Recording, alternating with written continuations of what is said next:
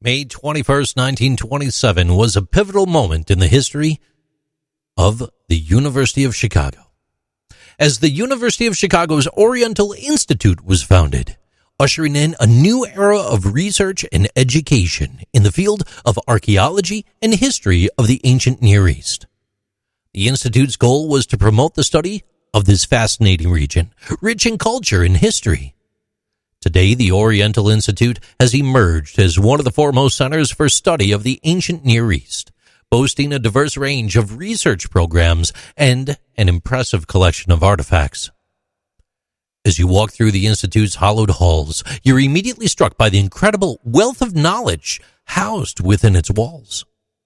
The air is thick with the musty scent of ancient texts, and you can't help but feel a sense of awe at the sheer scope of human history represented in this space. Your eyes are immediately drawn to the towering display cases filled with ancient artifacts from across the region. There are cuneiform tablets, intricately carved stone reliefs, and even mummified remains of long-dead pharaohs. Each piece tells a story, a glimpse into the lives and cultures of people long gone.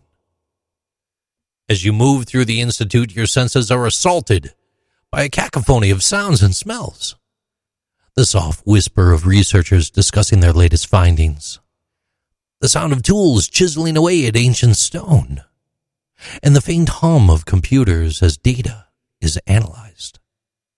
The smell of ancient dust mingles with the aroma of freshly brewed coffee, and your stomach rumbles as you catch a whiff of something delicious cooking in the Institute's cafe. Despite this overload, you feel energized by the sheer vibrancy of this place. The Institute is a testament to humanity's insatiable curiosity, a place where the past and the present intersect in a never-ending quest for knowledge. From the discovery of ancient city of Nippur in Iraq to the translation of the ancient Sumerian language, the Oriental Institute has contributed greatly to our understanding of the ancient Near East.